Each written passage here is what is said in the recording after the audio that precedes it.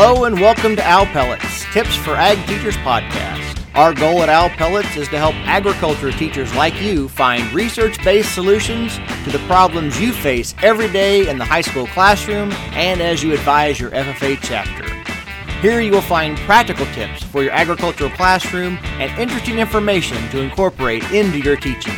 We invite the best agricultural education faculty and researchers from around the country to come and talk with us and share what they have learned. The Owl Pellets crew is Kate Shoulders from the University of Arkansas, Marshall Baker from Oklahoma State University, and me, Brian Myers from the University of Florida. For more information on Owl Pellets, be sure to follow us on Facebook, Twitter, and Instagram, and visit our webpage at owlpelletsforag.wordpress.com. That's owlpelletsforag, all one word, .wordpress.com. Welcome back. Owl Pellets is back on track, and today we're having another critical conversation. For some of you that haven't heard of the critical conversations, these are kind of a new thing where we're looking at critical issues in our profession that we need to tackle, things we need to talk about and address. A lot of research out there that helps us wrestle with some of these topics. This topic today: what in the world is happening to ag? My dad's version of ag education was all into the farm, and our whole family was involved in farming. And where the heck is agriculture today? All we do is leadership crap and science crap. Where is my ag, folks? Where did it go? What do you guys think? Well, first of all, I'm going to go out there and say, I don't think it's crap. Just to make sure we're all on the same page. I was just trying to start a fight, because if it's critical conversations, like, we it have needs to fight to a be little, like right? a fight, yeah. So I was trying to come out with some heat. Okay. Well, so I don't necessarily think that the ag is gone, but I see what you're saying. Like, we get so wrapped up in making sure that we don't look like old school production ag that, like, suddenly we don't have the ag, because the way teachers are trained, right? We either know the production ag or we don't know any ag. Right? Like, Tell me what class you all went to where they focused on how ag actually happens in a lab today. Yeah. Right? I mean, what did you learn in animal science? Breeds of cattle. Yep. Yeah. But I do know on the farm, it's just interesting because breeds of cattle seems to be this lesson that we have taught through time. It's like almost more of a tradition. Because I know I was raised on an 8,000-acre farm and ranch, rode winter cattle every morning. Breeds were never really discussed. You know, my dad likes black cattle, Right. but he knew that could be from a myriad of genetic lines, and so that discussion wasn't really there. And so I wonder, you know, when I was young in my teaching career, I was really trying I had to figure out the science. You know, ag is a perfect context to help the science teacher. But, you know, I think in my dad's version of ag, they all came with so much ag experience that then they got to just refine that. And it naturally was a topic of conversation. But I just think now I have two little boys, and they are not raised on a farm. Right. And the only way they will learn the content and the skills of agriculture will be in an ag classroom. So I worry about that sometimes. Well, I think there's a couple of things going on here. You know, one, throughout my career, I've had folks come up and say, Brian, you're trying to turn us all into science teachers. You're trying to do all this kind of stuff. And that's not it at all. You know, basically we look at agriculture as this integrated subject where biology and chemistry and physics all kind of come together in that particular context to make this thing work. And so I think that's the piece. We're talking about the science that's already there. And so if we're trying to turn agriculture into a science class, we're making a mistake. Mm-hmm. You know, the story I always tell my students is when I was teaching high school, I was walking through the hallway. I saw the science teacher. She was teaching this lesson on genetics. And I'm like, I just taught that same lesson, you know, last week in my ag class. Man, I got this agri-science thing down to do this. And then it hit me, I taught in a small school. I'm like, the principal doesn't need two of us doing the same thing. Yeah. One of us is going to go. It's probably going to be me. Yeah, you have an extended contract, right? Yeah. You're the one that they have to pay for. So we got to figure out what's the unique thing we bring to this particular context to make it all work, make it be unique, and then how do we give them the skills and knowledge that's transferable into other contexts, allow the students to make those things happen. So we're not trying to create another science class. The same way we talk about leadership skills, it really concerns me when we talk about ag education is, what's our main thing that we do? Well, we teach leadership. I'm not saying we don't, but there's other places out there that do it as well or maybe even better than we do that are focused on leadership skill development in students. I'm not saying we shouldn't do any leadership at all, but that can't be what we hang our hat on. And you've done a lot of stuff looking at. I think it's an expertise problem because agriculture is so broad. Our teachers, and you mentioned it too, may not have any of that skill set. So they don't know what what to teach, what's really happening today in agriculture. So it goes back to, we use the same slides from 1842 on breeds of swine. That any of us in swine production know there's really not a whole lot of breeds of swine out there. I mean, there's all genetic lines that they've just taken different pieces to make things happen. So I think there's a lot of things happening here for this perception of, we're not teaching the ag anymore. I think some things need to change, but more of it's there than what we think. So I'm going to challenge you for a second. And this isn't actually... Fight. Actually, fight. So this isn't actually... I'm not putting my own feelings or thought into this, but I'm going to play devil's advocate for a minute. Sure. If we have... I can prove you wrong. Let's go. Awesome. I hope so, because I agree with you, but I could see this argument happening. Right? If, just like you said, there are leadership folks that do a better job at leadership than we do. Well, there are science folks that do a better job at science than we do. So what says that we should be putting science into ag? I mean, how is that a more legitimate argument than saying we should be focusing on ag leadership? Well, I think that's the thing there is it's not putting science into ag. It's not putting leadership into ag. It's highlighting the science that's already there. Yeah. It's being complementary to rather than to replacing the science teacher. What's going to end up happening and really showing the modern and really helping to teach the skills the modern agriculturalist needs to have, because when they're making real decisions on what seed to plant, what crop to go into rotation, fertilizer schedules, those sort of things, they need to understand the science of those decisions rather than just, I'm going to plant this brand because Dad planted this brand and Grandpa planted this brand. So if that's the case, I would actually argue that it's the other way around, that we aren't supplementing the science classes, but the science classes are supplementing our classes. Because if what we're teaching is ag, and we don't have to call it ag science, because now, let's say we had no past history of ag, and you were just like, you were an alien from another planet, and you got dropped into ag today, right? Not into ag ed, but if you got dropped like on a farm, you would see modern ag, which is what we would call agri-science, right? Because we're saying just the word ag itself, as by saying something is ag science, it implies that the normal term ag does not include science, which is not the case. So if you're teaching ag in school, if you're teaching current agriculture, you're already teaching all of those other aspects, but they're not supplementary. They are ag. Right. I mean, that is what they have to learn. So, which is interesting because, you're saying that while Brian, Dr. Myers sits there and his entire state is called the Agri-Science program. And we've done that a lot. I think there's some good elements there. Well, it's a historical kind of change, right? We try to make something work and then we say, hold up, I don't know if that's really the direction we want to go. So as we redefine ourselves as ag ed, we have to figure out what that looks like. Well, and I think the interesting thing is, like, for me, I came in, and it's really weird when you start seeing yourself as a little bit older, but, like, when I was in ag... right? I'm there. When I was in ag 18, 19, 20, 22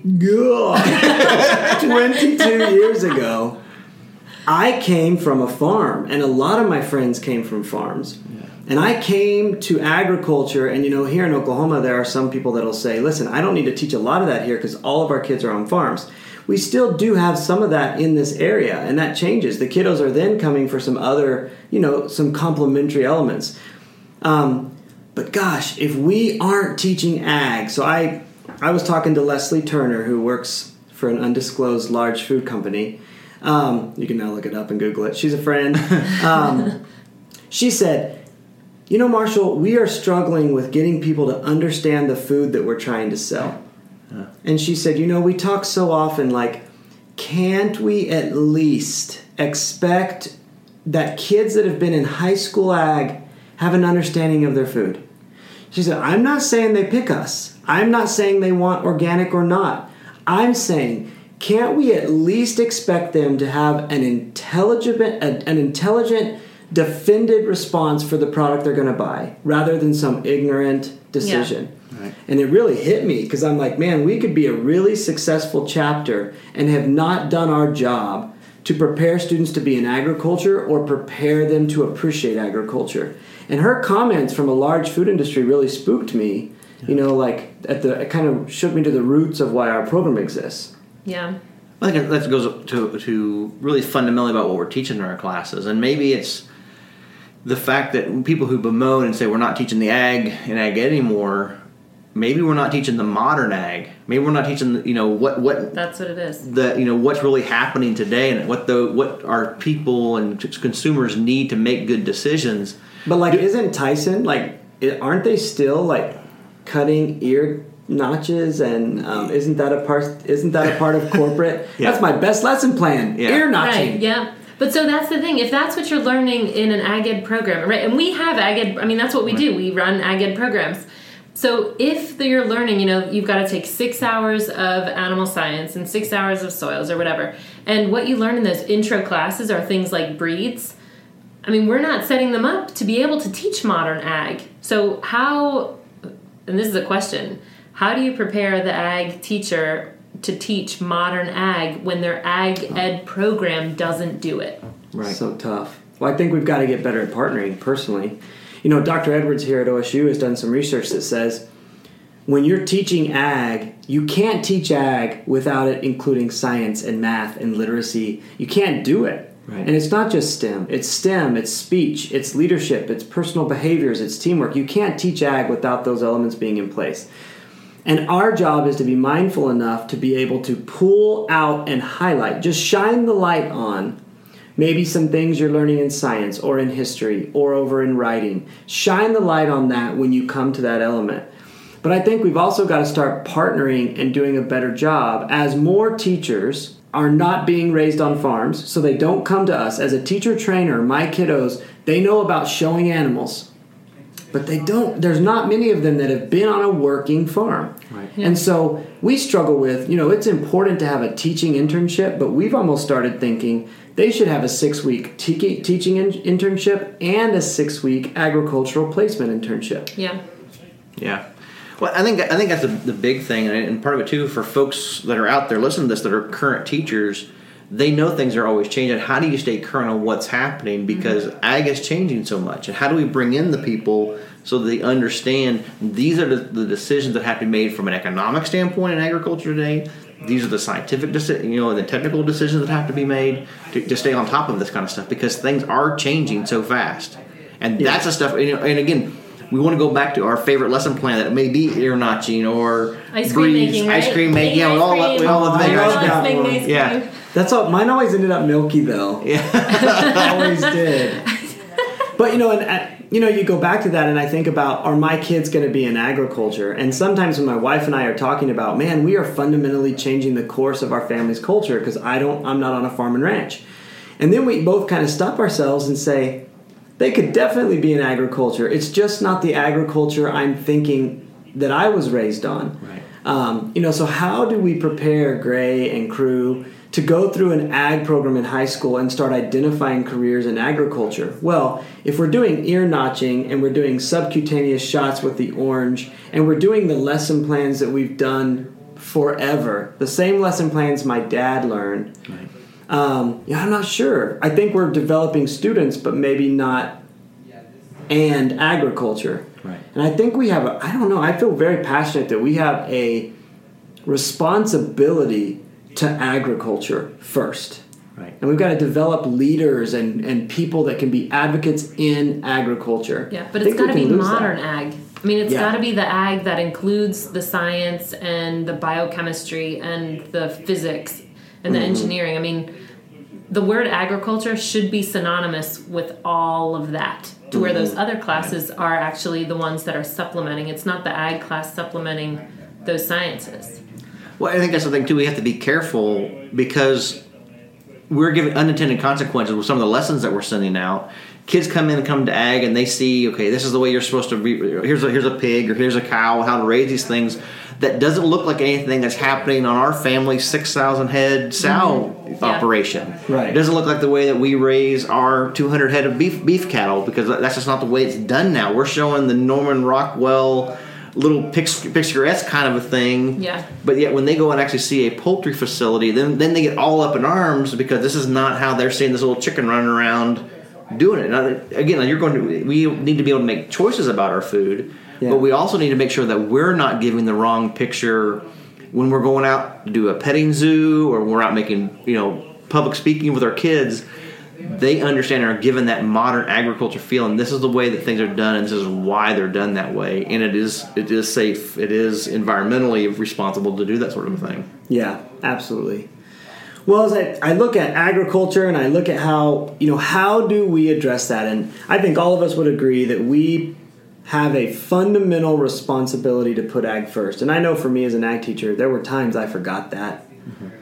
And I think now as I step away from it with kids that aren't going to be raised on farms, I think more than ever it is critical that we're teaching the modern agriculture so that we have people to enter that workforce. Yeah, I'm going to put this out just because I think as National Convention comes up, and correct me if I'm wrong, because y'all know, geography and locations are not my strong suit. But that Fair Oaks farm that we went to, right. Is that close to where National Convention is? It's on the outskirts of the circle. So if you just head northwest, you would be at that farm. It's doable, right? Yeah, it's very close within that 465 circle. It is one of the best. Fair Oaks Farm is one of the best portrayals of modern ag in an agritourism venue that I have seen. So I just think they do a really great job of making sure that they are displaying modern ag and not just the little ag. So if you're going to National Convention and get an opportunity, you want to take your students somewhere that is actually a benefit as far as an educational benefit while you're there,